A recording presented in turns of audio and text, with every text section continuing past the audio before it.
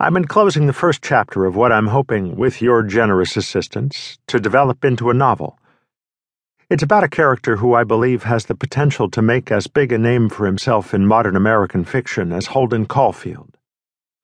I've structured it in the form of letters to a friend, much like Ring Lardner did with the letters Jack Keefe wrote to friend Al in You Know Me, Al, a work I freely admit has influenced me greatly, maybe even too much.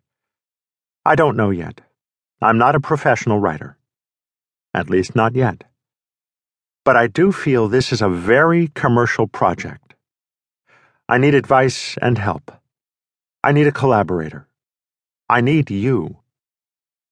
Once we find a publisher, I can promise you your usual fee and royalties, including a nominal share of the film rights.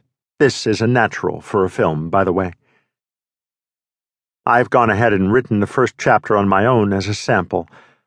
I am told I pretty much have to do this. I hope you can spare the time to read it, and can advise me what I should do next. I really look forward to meeting you.